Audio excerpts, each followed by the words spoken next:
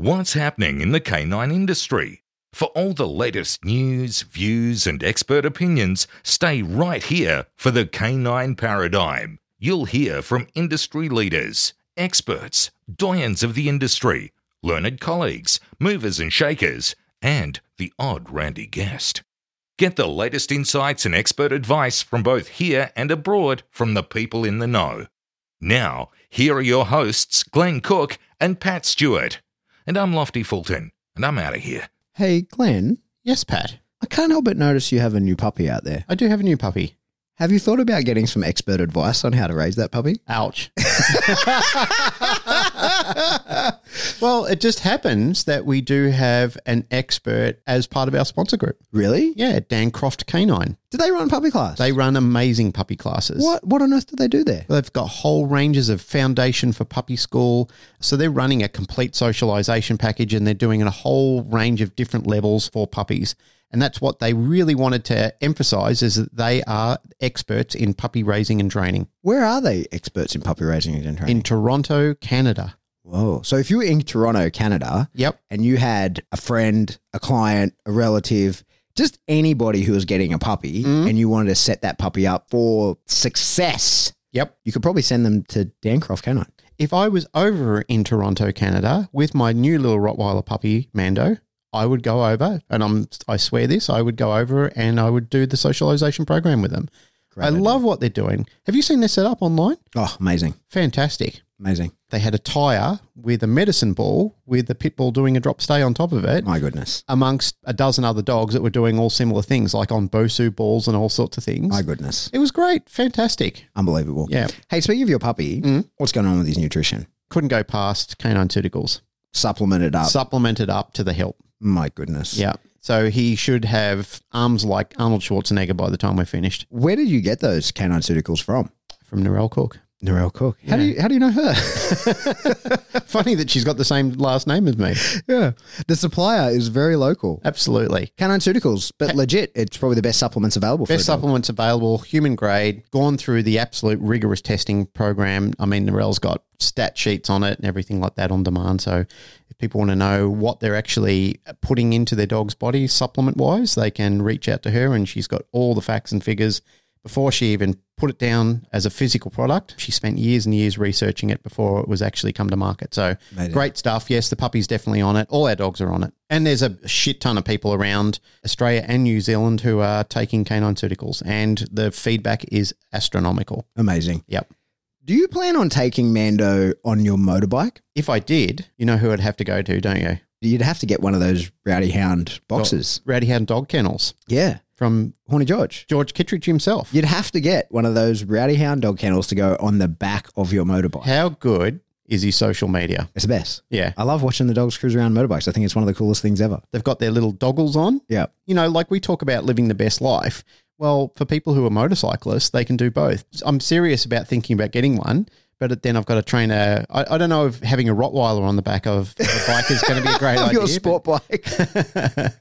But Well, I think you should do it. maybe one day when I've got a smaller mid-sized dog, I would get a Rowdy Hound dog kennel and I could travel around, so I could not only enjoy the company of my dog, which hundreds of people seem to be doing across the United States of America, and I could motorcycle at the same time. So Amazing. Two things that are very dear to my heart coming together. All right, this ad's going on for a long time. I need to get out of here and go and train some dogs. Yep. But do you know where I got the equipment that I'm going to use to train those dogs? The goat. The goat. The Billy Goat's gruff. The wiener himself. Ironswick Dog Quip. Yeah. If you're not buying all your dog training gear from them, Yep. I don't know where you're fucking getting it from. Well- if not from Thurman, Ironswick Dog Quip, the Irons a wiener. How the hell does he sell anything being such a grumpy old bastard? He's online now. He's got a website. That's You right. can- They don't have to deal with him You can direct. actually buy things off the website. You can actually do it now. Yep. ironswickdogquip.com.au or just .com. Probably one of them. I don't It's know. one of them, It but just we'll put it try in the it show out. notes. Yeah, put it, Yeah. you'll click. You'll find a link. You buy some stuff.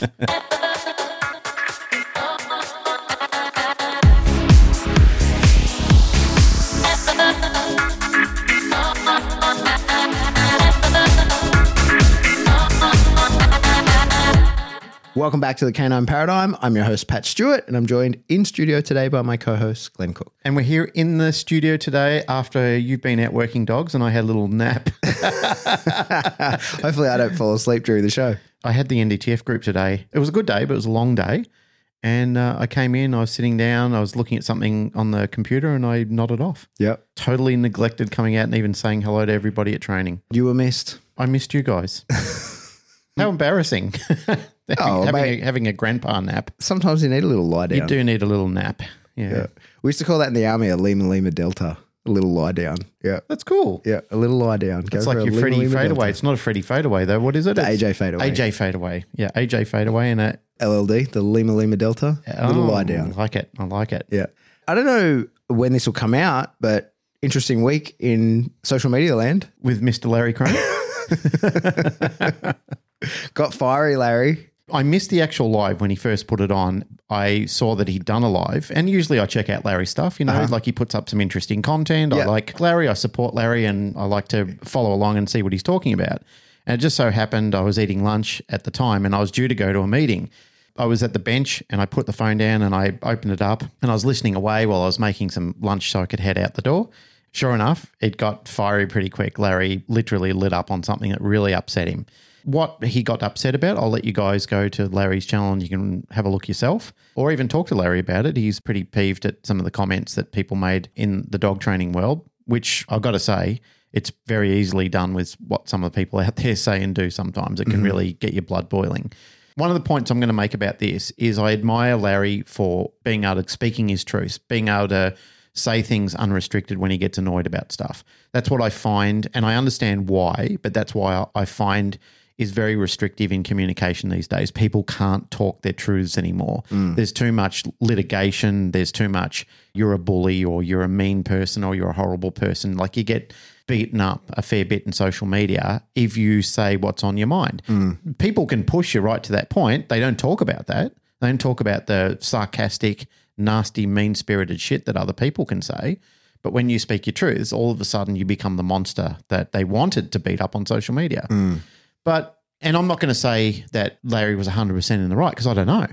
I don't know if he was 100% in the right. I'm not sure what that was about that. But I still appreciate the fact that if he was so annoyed about what somebody said, he feels, I guess empowered is probably the right word for it. If you feel empowered enough to be able to speak up about it and say with conviction how annoyed you are at somebody and call them out over it, that's pretty impressive sometimes. I think what's interesting is what triggered it was Larry was at a seminar and there was I don't know all the details and he didn't give all the details, but I think that someone got charged a lot of money for a dog that didn't get the training that it was apparently paid for. And I think that in itself is super interesting because being an unregulated industry, we're in a weird zone, right?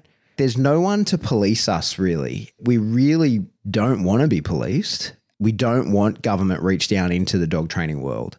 I don't anyway, because it will be bad. Whatever they do, it will be bad. Give me an example of where the government have imposed regulation on something else and it's been fantastic.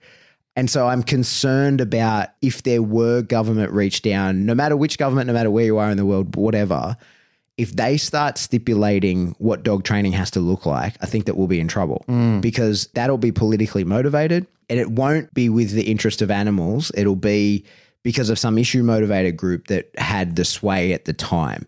I think that it's really interesting for us that we do as an industry have to police ourselves to an extent. And I think that through doing that, we have to hold ourselves, industry members, community members, to a fairly high standard because we are policed sort of in terms of animal cruelty, right?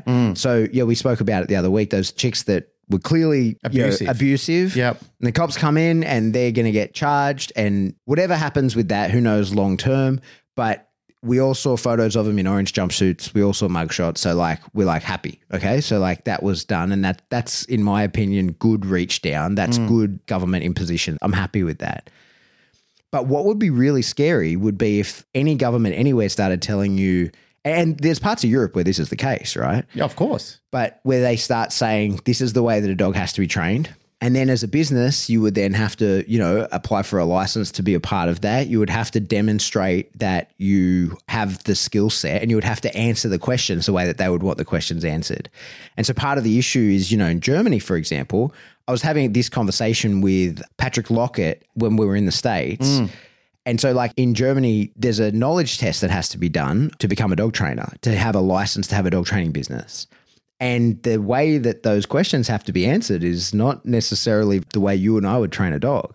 It's not a balanced trainer's questionnaire, right? It's like, given these parameters, how would you train that? And so if you want the license, you have to agree, at least in theory, you have to write down, and they have your signature on your test saying this is how you would train a dog.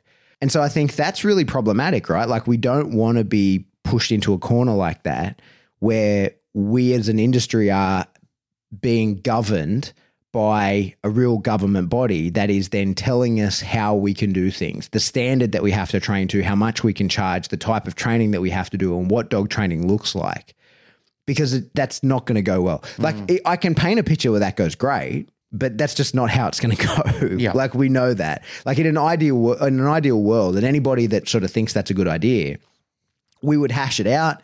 And we say like, this could be great. We could regulate things and hold people to the highest standard. We could demand a certain level of education, and the consumer would know for sure that they're getting a good product because they're government certified or whatever. On the outside looking in, that would be fantastic. But for us within the industry, we know that that would be a disaster if it happened, because what would be legislated would be nonsense. And we know that there's nuance and that there's detail and there's minutia that just isn't available to be legislated in that way. And we also know that because of the influence of the crazy groups, it's all going to be purely positive type stuff. And even if it is something where you are allowed to use an electric collar or a prong collar or something in an aversive case, then the problem with those sorts of laws and restrictions on tools and stuff like that means that it becomes self-fulfilling prophecy that an e-collar can only be used like a hammer because you have to have tried everything else. And by that time, the behavior has escalated to the point where the aversive experience the dog's going to have to be delivered will be significant. And then people will see. And then, they'll say that only in certain extreme cases are you allowed to use an e-collar, say in like predation type thing, sheep killing dog and stuff like that. But everything else has to be tried first because that's their bizarre definition of Lima. And so that behavior will have been strengthened like crazy in the trying of everything else that doesn't work. And then by the time you get the special permission to use the e-collar, like as is the case in parts of Europe, then it's going to have to be a very high level and a very aversive experience to the dog because of how strengthened the behavior is along the way, rather than if you just went to a guy and was like, hey, I'm having issues with my dog chasing sheep. And they'll be like, oh, we can fix that today and it'll be no big deal, right? And the experience to the dog would be just a minor thing because he's not that committed to the behavior yet. So like there's all these issues of what would happen, I think, if we were formally regulated in any way, shape or form. The other issue that sort of pops into my mind about that is the broad spectrum of the dog training industry as well. Like how could you possibly have any government body that could possibly be across all of that and say that if they're going to regulate how a police dog can be trained, who can do it, how they can do it, where they can do it, that kind of stuff.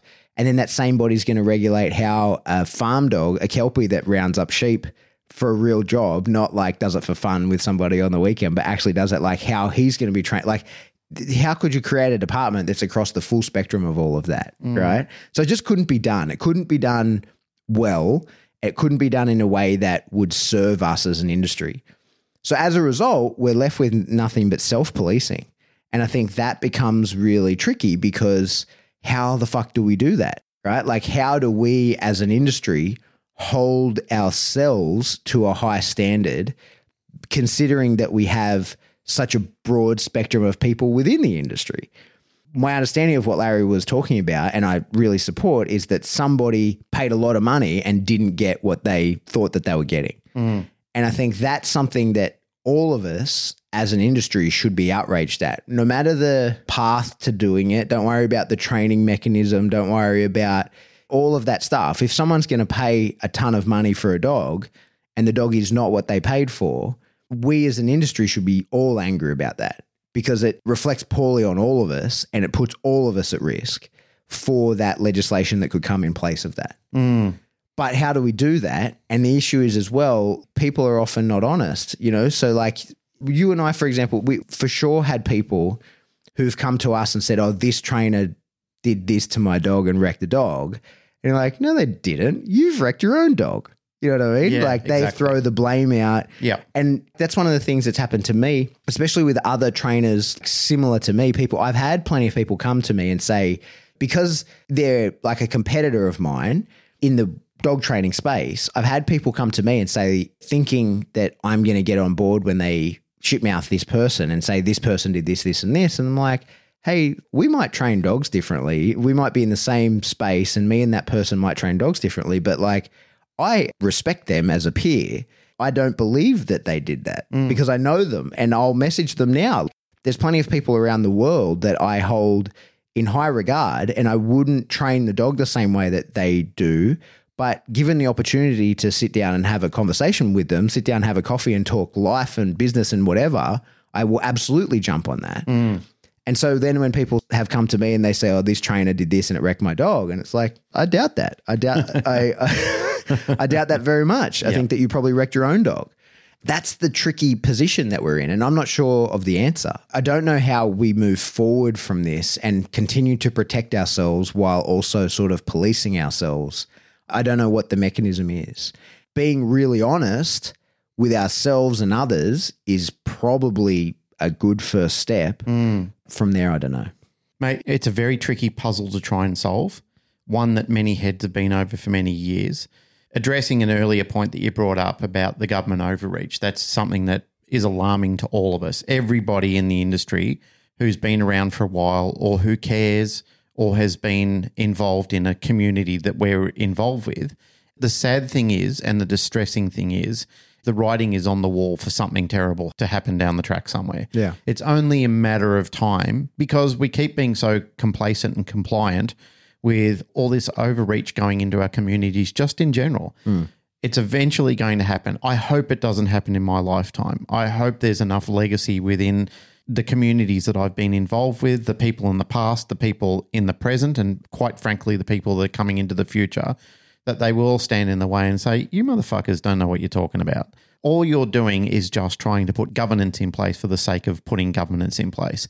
Because eventually, if people do step in with these mindsets, goodbye dog sports. I mean, they'll be first to wiped off. Yeah. Then goodbye working breeds. Yeah. Because there'll be no need for them. And I'll just say, well, these dogs are basically a community nuisance and there's no real need to have a dog of this sort of caliber.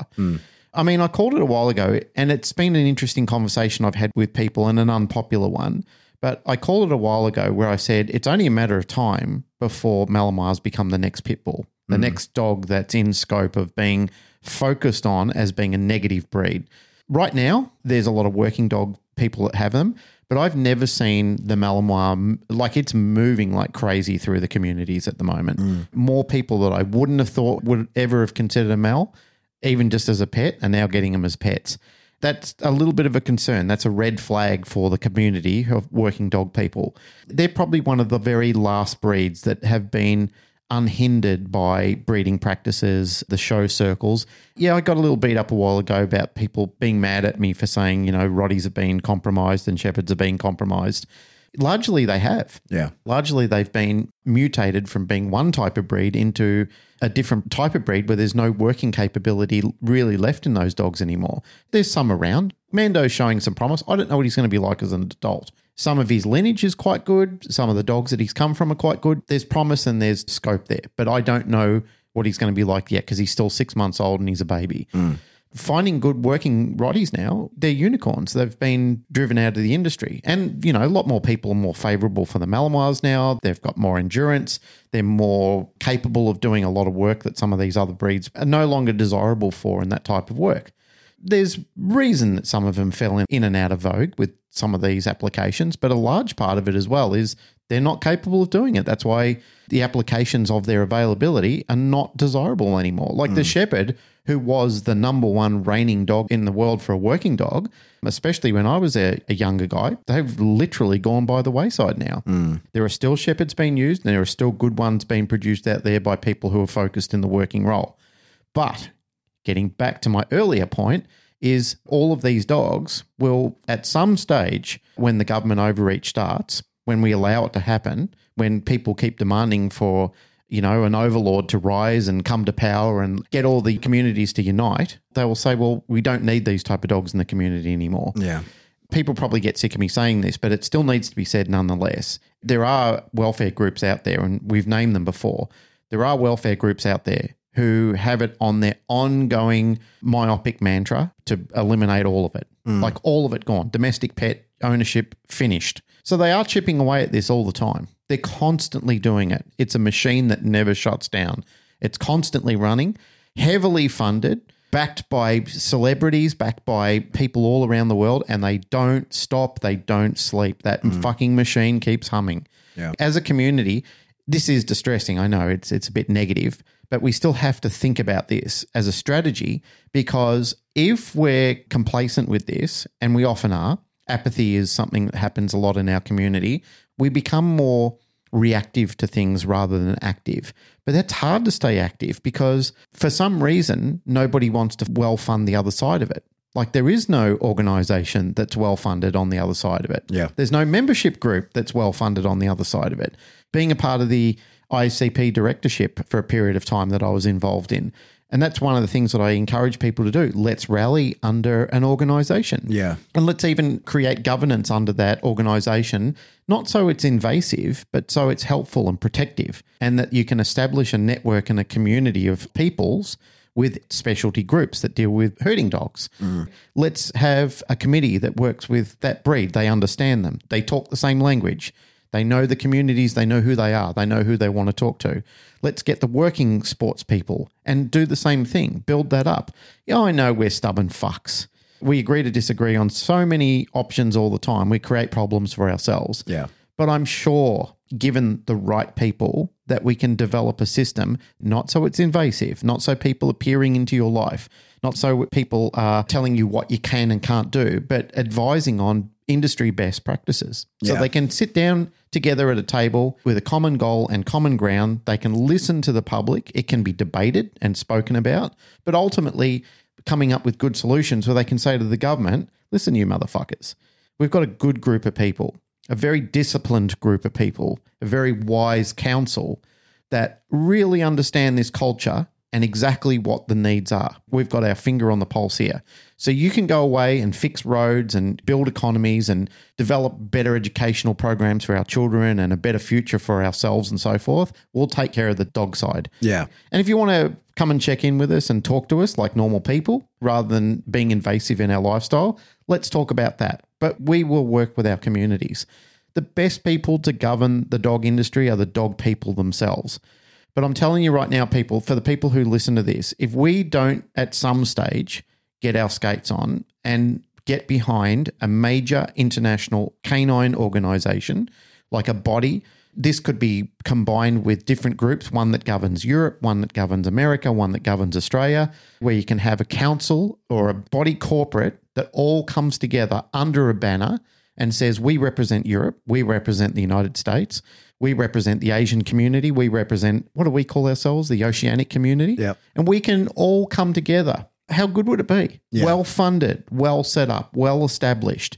We can use it for educational. We could use it for developing a mindset. And we can create a punishment system for people who breach. For those people like that you were talking about earlier, the law will still punish them, but we can talk about better standards and better establishment and exactly advising people on what is the right and wrong thing to do. And that happens by a well-established, sound mind group of people. Yeah, that's the function of those professional organizations. That's why I'm in the IACP. It's why I keep hounding so many people to join. I'm sure people are sick of us carrying on about it. But realistically, the IACP is the best option of the professional organizations that are out there. It's the only one that supports balance trainers, right? So it's the one to go for. Realistically, we need like 100,000 members. You know what I mean? We need sort of internationally almost everybody who trains dogs to join that so that it has some power. That's one of the things that's interesting to me when people are like, oh, you know, why should I? Like, what do I get from it? Like the membership is $120 a year or something like that, right? Like, what do I get from it?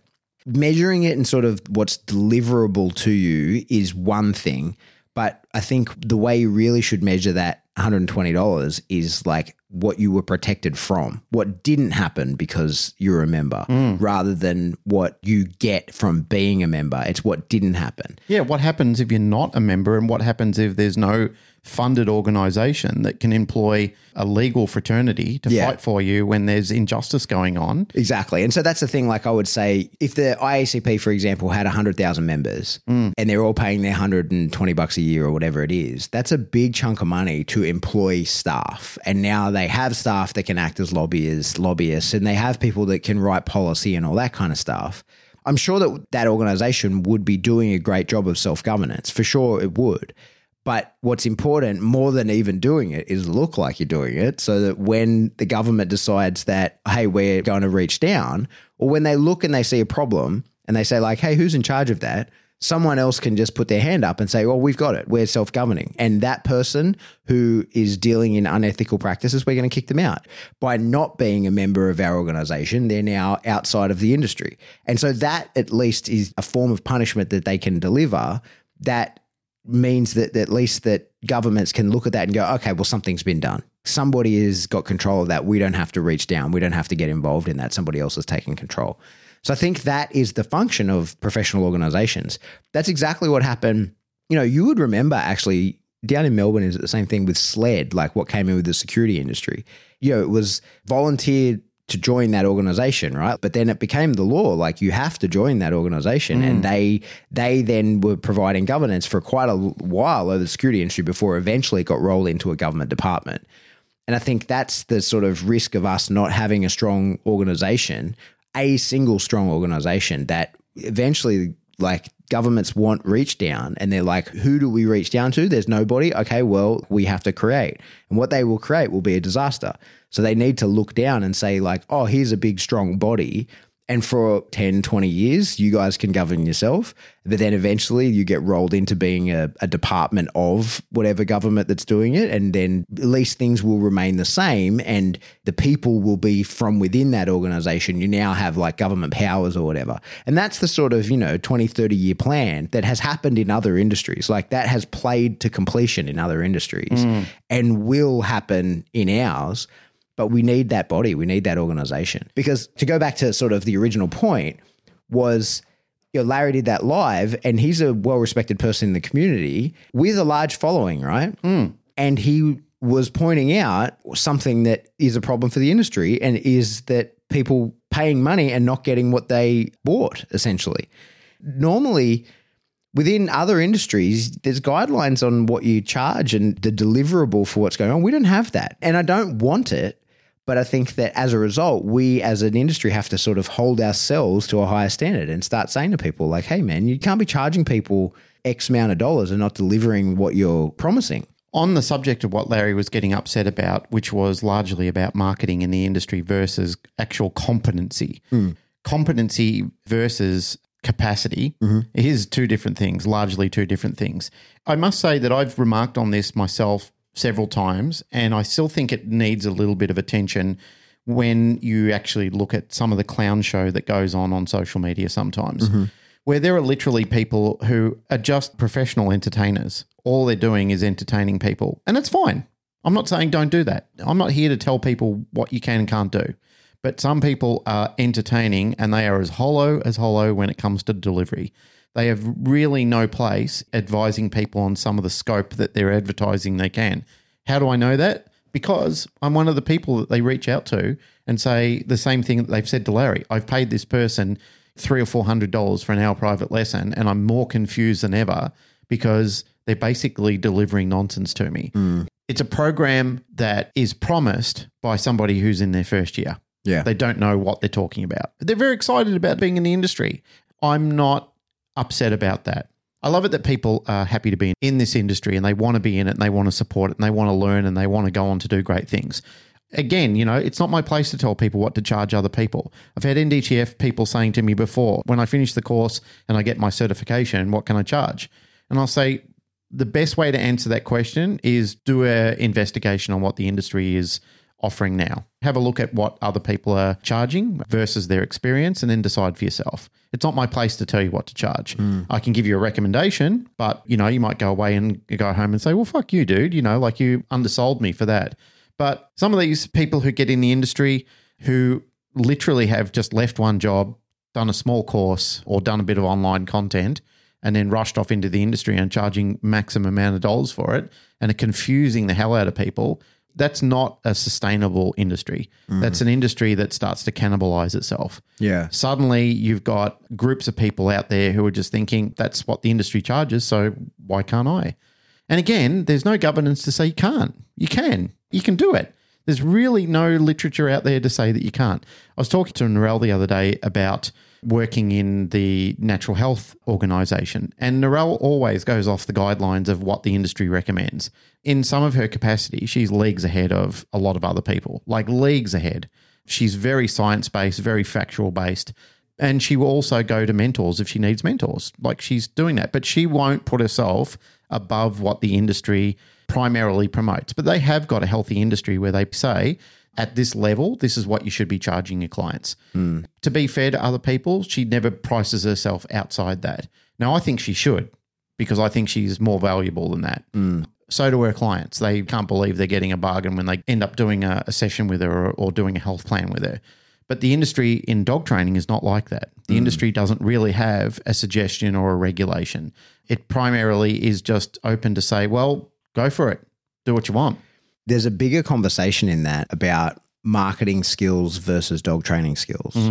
It's a tricky one, right? Because a lot of people these days, like younger people, let's say, what are they called now? The ones below millennials, or is it just millennials? I don't know. I that don't are even in their know. 20s. Yeah, I'm not sure what they call them. See, like they were raised. The COVIDies. Yeah, but like they were raised with social media. Yep. Right. And so for me, I got Facebook, I think, in like 2007 or 8, something like that. And when it was, everybody was kind of getting it then, right? And I kind of was in the army for a long time. So I really used it just as in the original purpose, right? Like as a social networking kind of thing and to stay up to date with people and I have friends all around the world, more so now than ever.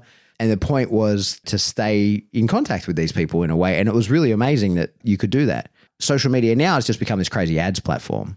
It's wild to think about the way that, I was not in the industry really when it was a thing, but like imagine you were holding a seminar here. If there was no social media, how would you let people know, right? Like you had to go to the dog clubs and ask to put up flyers. a poster. Yeah, take flyers. Yeah, you had to sort of go to the places where the people would be and do that rather than sort of like in the forums like we have now, right? And there was probably like notice boards, the online stuff like Dogs Online and stuff like that, the chat forum things where you could get information out, but it wasn't the same as it is now. You couldn't pay to advertise it. You couldn't do that kind of stuff. Yeah. And so I think for me, I'm kind of a little bit in two worlds. Like I've been on social media from the start and I now have a business that relies on social media. We're talking to fucking microphones right now. We're a social media platform. We're totally doing Yeah. it. And so I think, I kind of put myself in both camps in that I think I'm a pretty good dog trainer. I think that I'm the real deal. Like I think that I can deliver on what I say that I can. What do your clients say? For the most part, they say the same, right? They agree. I get good reviews. That's right. You are the sum of what your clients give you feedback as. And it's not based on just worship and empty vesseling. Yeah. It's actual results based. Like when you teach somebody, it's tangible because you can see replication of that with the handler that you're working with. Yeah. It's not just someone that says, I got to spend time with Pat Stewart and I adore him. So holy shit, that was just enough for me to pay money to. Yeah. And that's happening in the industry. That's the issue where people like Larry get mad. Yeah. Is it's based on just the image of somebody being on social media and then somebody throwing $500 at them and then I've just given them $500. But so that's the problem, right? So is that I think that I feel like I can, talk about myself. I put myself in both categories. I know how to use social media. I don't have a giant following. I don't want or need one, but I know how to use it. Part of my day job currently is doing that professionally. I know the right tags. I know how to use all the search things. I know how to find what people are looking for. I know how to deliver the content that they want. I know how to do all that kind of stuff. And so for myself, I do that a little bit, right? I know like just to keep a presence. and I can drive traffic. And if I wanted to, say if I opened a facility and wanted to fill it, like I know how to fill that fast. I have the skill set to do that. Even if I were dog shit with the dogs, even if I didn't know shit about how to actually run a dog training facility and the things that need to be done there, I could have customers coming out of there very quickly because I know how to market. Yep. But I think the issue is there's a lot of people who have been raised knowing how to market. They've been watching marketing evolve and they learn it in school, like in high school, like things that it's super interesting. I was helping my niece a little while ago do a school project and it was like a video editing thing and they had to do an interview and all this kind of stuff. And I was helping her do it.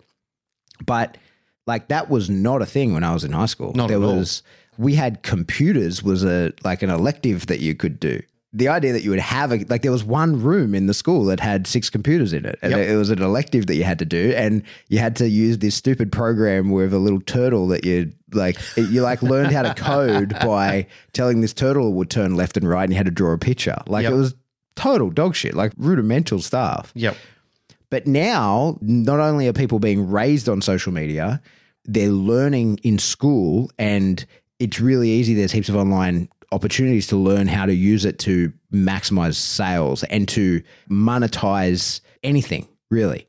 And people are fucking good at that. And I think where we're in trouble in our space is people who come into it who are really good at that, but then don't have the delivery. The problem is we do have a lot of people who are really good at both. Take, for example, at the ISCP conference, I was hanging out with Nino, right? And spoke to him.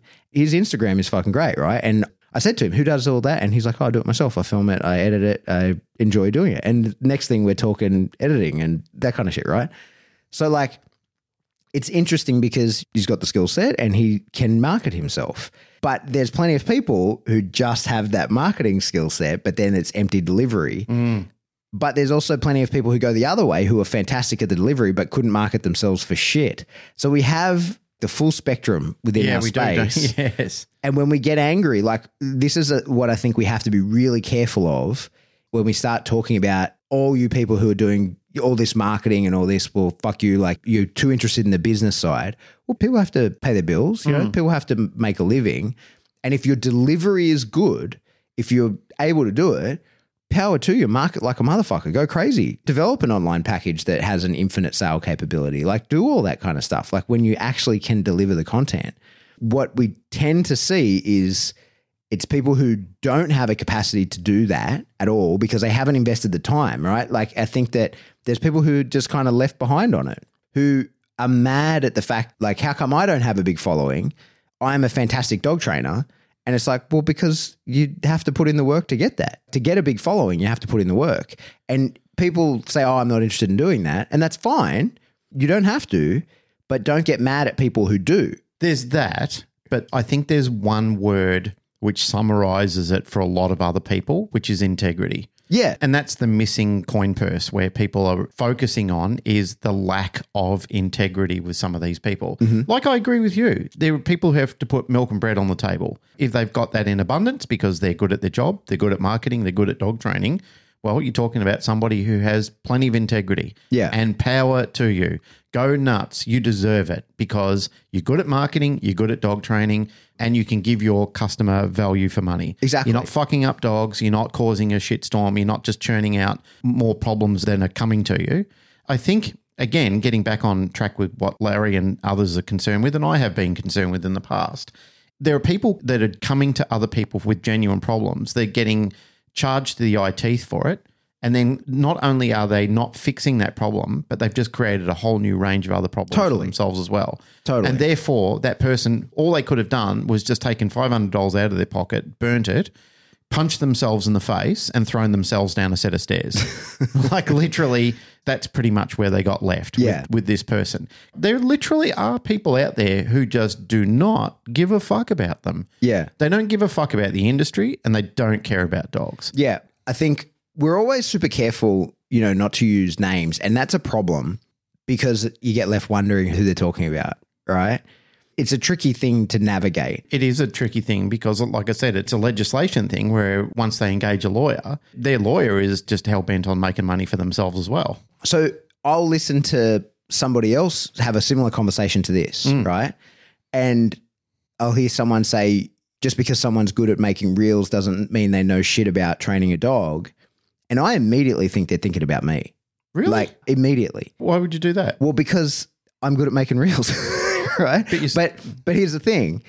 But you can back it up. You're proven. No, but this is the thing. I think that for the most part, when you put out a blanket statement and you say there's a bunch of people who they're fucking liars, they just put out good social media content, they're really very hollow. If you think that they're talking about you, they're not talking about you, right? Because it's the people who kind of know that I'm just doing this and they're not in the space. And I think as the dog industry, we get quite mean to each other. I film all my seminars. Yep. And I speak candidly with the people that are in there. And if I want to cut a piece of that to put online or make a YouTube video or whatever, when I watch that back, I am so fucking critical of myself because I'm like, man, I was talking to 50 people in that room or 100 people in that room that day, but I'm going to put this online and an untold thousands of people is going to get to watch it.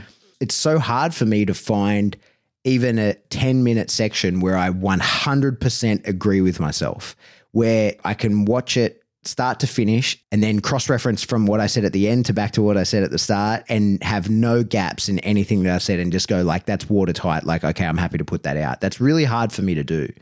It's because I'm trying to produce a good product that will stand the test of time and stand some scrutiny as well, right? And the tricky part as well is like when you film live events, you throughout it have sort of words and jokes and things like that that without the rest of the context may not be fully understood, right? So anyway, my point is that we create this content, but the content that I create is for other dog trainers for the most part, or at the least dog training enthusiasts. So I feel like I have to put myself under that extreme level of scrutiny because I should be scrutinized to that level. I really should be because I am attempting to educate people who are already very highly educated. And I'm happy to receive that scrutiny. I do it to myself because I know others are going to do it to me and I'm happy to have that. But what I think happens in our space quite a lot is that people apply that same level of scrutiny to others who are just trying to educate and inform and build a following of the general public. And as dog trainers, we often, because if you usually fit the marketing funnel of your competitors' clients. So like your Facebook profile looks like you should be the client of one of your competitors. So your competitors' ads will come up in your feed, right? If they're targeting correctly, they should be targeting you because you're in the area, you're interested in dogs, all those kinds of things. The algorithm can't quite figure out that you are a dog trainer already, but it knows that you fit the profile of a person who would be interested in one. Yep. So your competitors' ads come up and I see people like being horrendous about the level of the content and saying it's too basic and all this kind of stuff. And it's like, but it's not made for you. You're seeing it because the algorithm has served it to you. That's how social media works. But it wasn't made for you. It's made for someone who doesn't know even 1/10 of what you know. It's the basics. It's the intro. It's the easy stuff. But so we as an industry are too busy arguing about that. We're too busy looking at each other who are skilled people and shit-mouthing each other in ways of like, oh, I can't believe they said this and see the way that he didn't handle that dog. You know, like the basic stuff. Meanwhile, there's people who haven't got a fucking clue how to train dogs and they're really good at the marketing. Their targeting's better and they know how to make fancier content and they can go by the wayside. They go unnoticed until it's too late because their content is so good, their production of it is so good that they serve so well to the social media side and to the average person side that they're selling. I think that's our big problem. I'm working this out in my head. It's why I'm kind of all over the place trying to explain it. Yeah, I know where you're going with it. But that's our big problem, I think, is that we're too busy fighting with each other when really we shouldn't be. Realistically, our problems are people that are on the peripheries and they're not in our community. They're not people that we're talking to day to day. They're people who are only dealing with their clients and ripping off their clients. And if we're sort of looking into each other and arguing that much with people who just do things a bit differently, then we're leaving out the people who are actually fucking up the dogs. This is one of the things. So at the ISCP conference, I took a photo of me, Ivan, Nino, and Tobias all together. Yep. That's a lot of different training styles. Yes, it is. Right? And people that have quite strong followings. And there's some level of expectation that we're not meant to get along because we train dogs kind of differently, just kind of differently. And that's fucking ridiculous. That's outrageous. Did you feel like a wind build up when you all came together? Like cyclone? I grabbed all those guys. I was like, we have to go get a photo together because, we were talking like it's. No, what I'm talking about is as you all came together, did you feel like the elementals in the ground changing? And No.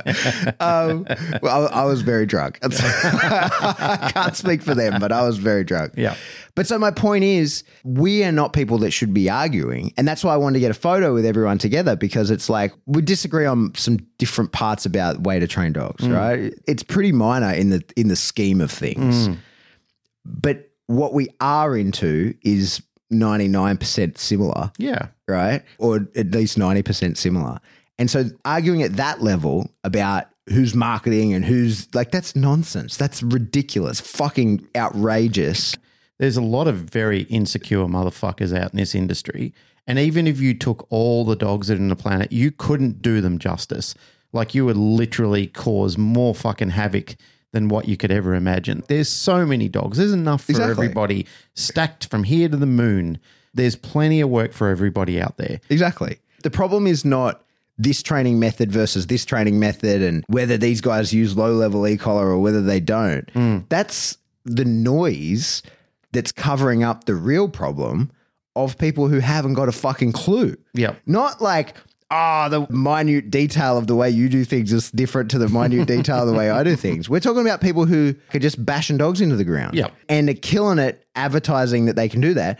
Or not worse, but as bad as just bashing dogs into the ground, not training them at all. Yeah. Right?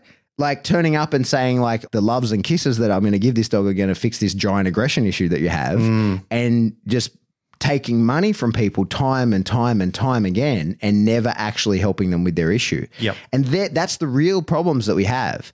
And I think as an industry, we get too focused in that, like we're all sort of the way you do things and this guy beat this guy in this competition and all that kind of stuff. We're worried about that nonsense rather than the actual pressing issues of the lower end of it. Yeah. Like people who, and so that's my concern is like we're creating so much noise that the real problems are sort of going unnoticed.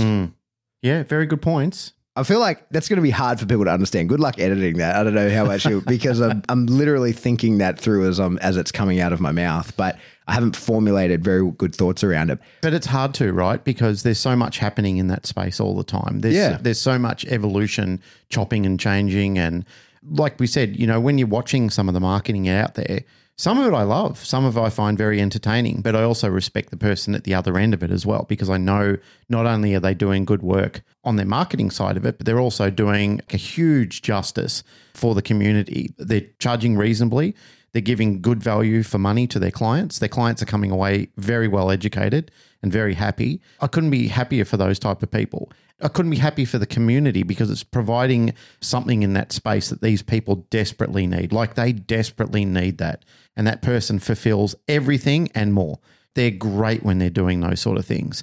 And as you listed and as Larry listed and other people have listed in their level of concern, and this is why the passion comes out and this is why the anger comes out as well and the frustration comes out. When you're looking at that bottom end that you've just mentioned, you can see people who are just disinterested in really offering value for money. It's just pretty much fill my bank account and then make some YouTube clips around it because you don't know what you don't know. And when people don't know, people can market well and the algorithm supports those people and it gets out there. We've talked about in episodes where when that's your first introduction to the community, you don't know anything else. You got a puppy, you're excited, you're searching for a trainer. This person comes up, you think, wow, 300,000 people looked at this person. Probably 200,000 are watching them because they know that person's a joke, and they know that they're a horrible trainer and they're waiting to see what they'll do next. Their entertainment is watching this shit show unfold on their YouTube channel. But for the new puppy owner who sees 300,000, automatically they're overwhelmed. They're thinking, oh my God, this person has got a massive following. They're saying things that sound right. because they don't know what they don't know. They don't know that it's wrong. They don't know that this person is a rogue. They don't know that this person will horrendously overcharge them and undervalue everything that they really need. That's their introduction to life. Now, suddenly, they've got a puppy that's misdirected immediately. The critical period is sabotage. And I'm not saying that's intent. I'm not saying it's intent. I'm just saying it could be purely done out of ignorance. For a lot of people, ignorance really is bliss. It's such a blissful state to be so fucking wildly ignorant. But people are happy when they're being paid for being ignorant because they don't have to develop themselves. They don't have to evolve more into the community. They don't have to establish a better network of what they're doing because they're already being paid. They're already being reinforced. They've already got what they wanted to get out of it. They're living their best life, so to speak. They're sitting at home, throwing a couple of videos up, walking out to their shed out the back, training a couple of dogs, fucking them up, going back inside, dealing a little bit with the complaints and just giving people a bit of lip service. Who cares? In their mind, no harm, no foul. This person doesn't know what they don't know. They don't know that this is going pear-shaped for them until finally one day they reach out to somebody and they go down there and then they know what the difference between poor quality and high quality is. Yeah, that's it. And I think we as an industry are too busy pointing our outrage at the low-hanging fruit of like, oh, I see what you're doing. I've trained with you and I've trained differently. So therefore I'm mad at you. When really the issue is people who are like, you don't know what you're doing at all. Yep. It's not like you misinterpreted this particular thing or me and you do things. It's like you don't know what you're doing at all. You're just fucking up dogs, full stop. You're just stealing from people. You really shouldn't be in this space at all. And they're the ones that we seem to have blinders on and don't get involved with. There are other people out there who are incredible trainers. I know them, you know them. They're really good people. And yet new dog trainers would probably not do themselves a service going to them because they're too far above where they need to be and they don't regulate down. They're sort of hovering at a higher level where they're not really established for the lower end people. You know, it's kind of like the GP versus the specialist. Some people don't need to go straight to the specialist. There's no need to do it. They could have easily gone to a GP and probably gotten exactly what they needed to right there in that point.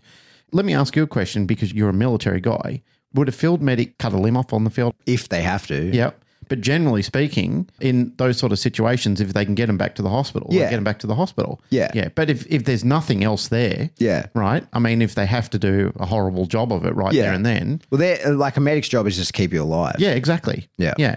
But I mean, in most sort of situations, like if they can get you back to somebody who's more competent to do the work, you know, they will like do what you said. They'll patch you up. They'll give you something to take away the pain temporarily and they'll get you back to the field hospital. They get you back there and hopefully there's a team of surgeons in there who can do a much better job and clean you up and get you on the right path again. A lot of times I think about that in training aspects because there's a lot of people who go to the specialist and the specialist just says, why come to me?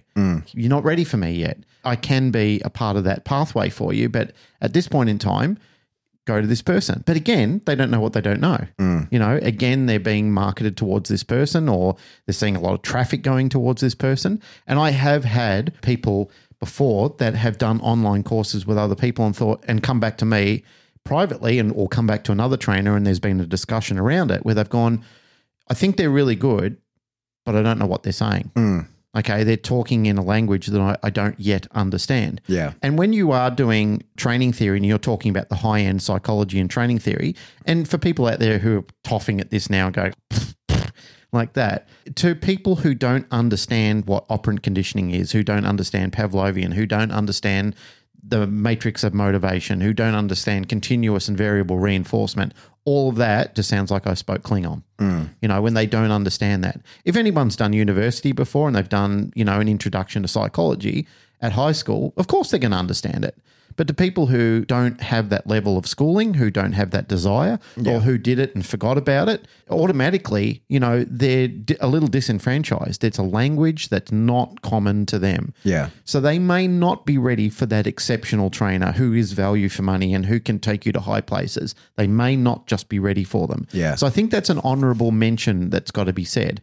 You know, because I was listening to Larry talking about it, how he primarily nominates himself as And I don't mean any disrespect from saying this, but he kind of talks about himself like he's a trainer for the average Joe. Have you seen that movie Dodgeball? Yeah. Yeah. And he's kind of like the guys from the Average Joe gym where he's versus Globo gym and stuff like that. Yeah. And Larry sort of proclaimed himself as that sort of person, that he's the guy for the average guy. Yeah. When there's language out there that can't be interpreted well, he breaks it down and he talks about it at a street level where he can say to people, when you heard this trainer talking about this is what they're saying, you know, at a level that you would understand how to say that.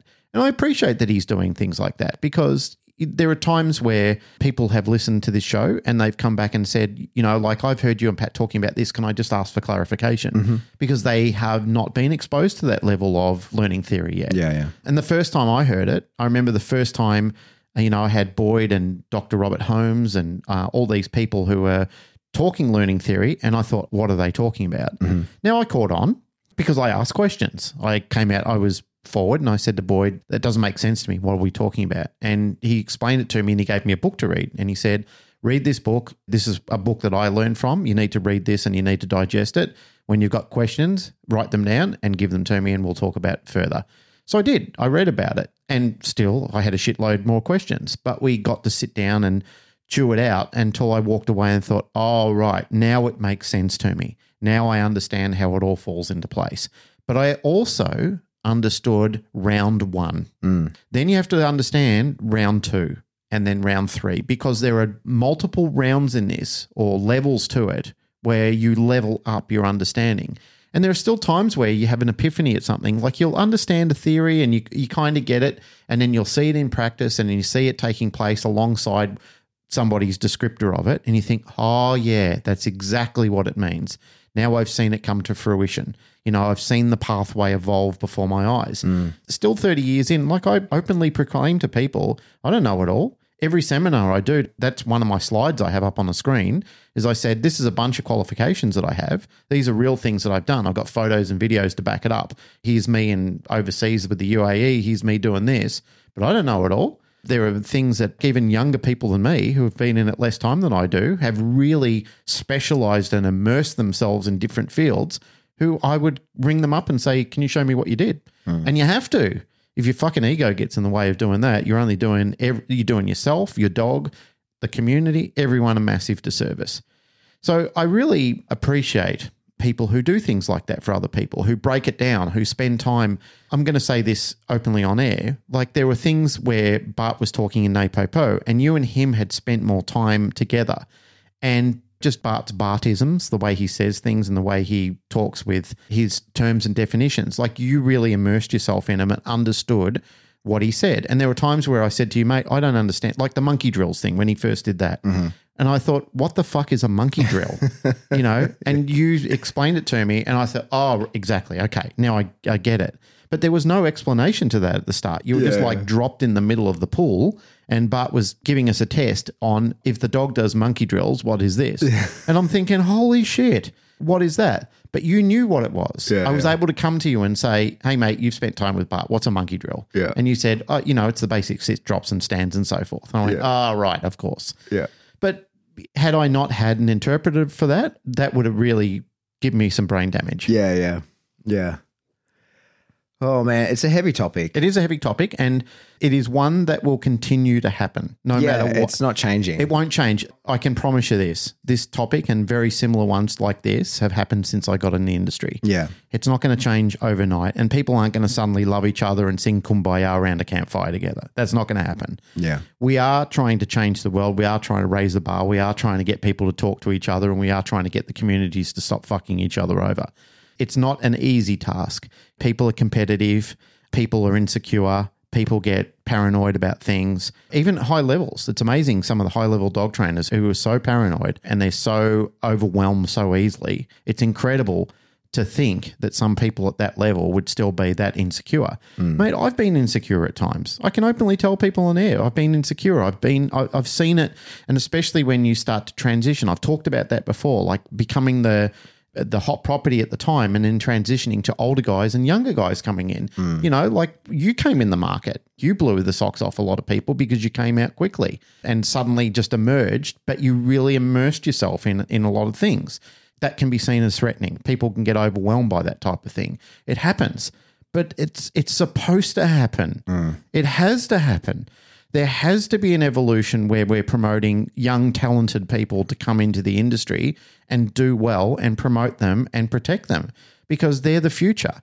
And then they will teach the next generation where it's supposed to happen again. It has to happen. That has to be something that we embrace, that we love the people for doing that and saying, thank you. I'm getting older. I'm getting into a stage where in another 10 years, I'll probably be in retirement for all this. And you're the next generation. And then you will teach the next generation under that and so on and so on. That's the way a legacy is carried on.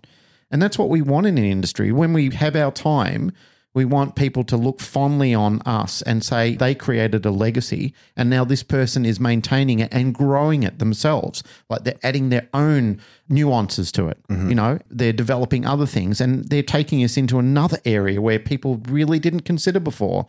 New science has come out, new understandings about learning theory and how the mind works and so forth. And these people are now inputting this into the program.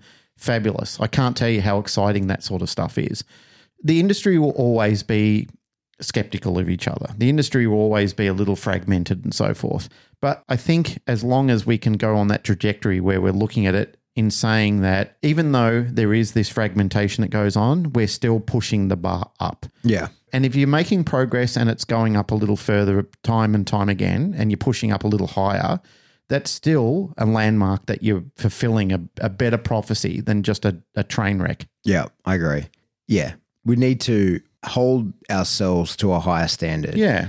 And do that not in the low-hanging fruit of you train a bit differently to me. Yeah. Do it in regards to like you are bucking up dogs or you're not training them at all or you're ripping people off rather than just like, I would prefer that you did things a little bit differently. Because that's where most of our arguments are happening and it's wasted time and it creates noise that covers up the real problems that we have. Yep. Whew. This isn't where we... I know we had another topic in mind like usual. All right. Hey, that's it for another episode of the K9 Paradigm. Yep. As always, if you like what you hear, just like, rate, share, subscribe, tell a friend. Go on to our marketing. Yeah. Fall into our marketing funnel. We don't really over-market ourselves a lot, really, on the grand scope of things. I'd say that's laziness related more than anything else. Yeah.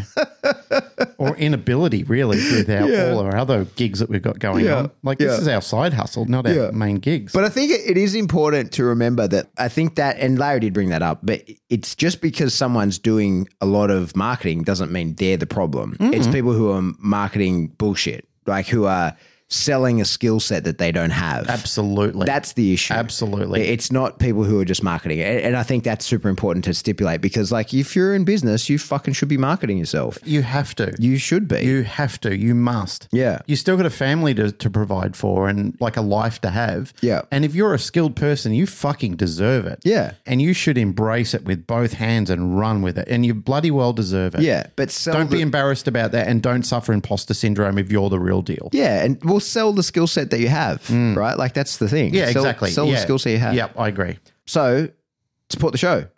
Yeah, go into our marketing funnel through Patreon. Jump into Patreon, a few bucks a month, blah, blah, blah, all of that. Yep. The way you really can market us is a t-shirt. Yep. Get a t-shirt, get it in the spring, get a cool t-shirt. One thing that was a big deal for me, we were discussing this earlier, was at the ISCP conference, how many people I saw wearing our t-shirts. Isn't that amazing? It is. I tried to sort of make sure that I thanked people and was sort of engaging with them as much as possible because it's outrageous. Like it's a huge thing to see people wearing your t-shirt that they bought, that they went online, they paid their money, they had it shipped to them and they're wearing it there proudly, displaying that they're a listener of the show. So that was a huge deal for me. If you were wearing one there, know that it was noticed and it made me feel really good. It's amazing to see it in your own country, but when you go overseas and you see it internationally and people hanging up our tapestries in their training centres and so forth and sticking our stickers on their water bottles and wearing our underpants and carrying around our water bottles.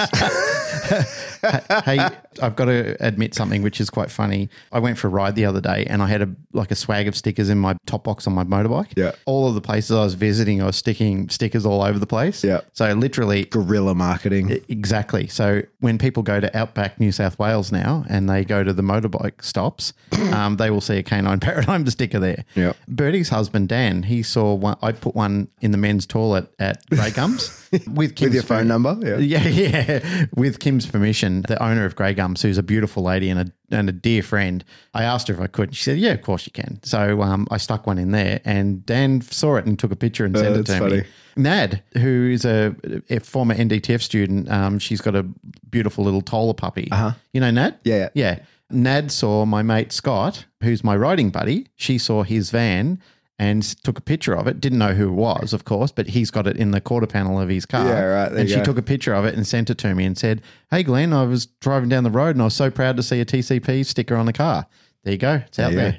I gave away a bunch of stickers while I was away. Yep. That would be a cool way to support the show. Take a little photo of that, put it on your Instagram story. Yeah, absolutely. That's some good marketing. That is some good marketing. yeah, Yeah. we should do that. Yeah. Do it. Do it, guys. If you want to get in contact with us, you jump in the Facebook discussion group. We can market to you there. Yep. We could we can pitch to you in our discussion group. Yep. Or you could send us an email. We're info@thecanineparadigm.com. Goodbye.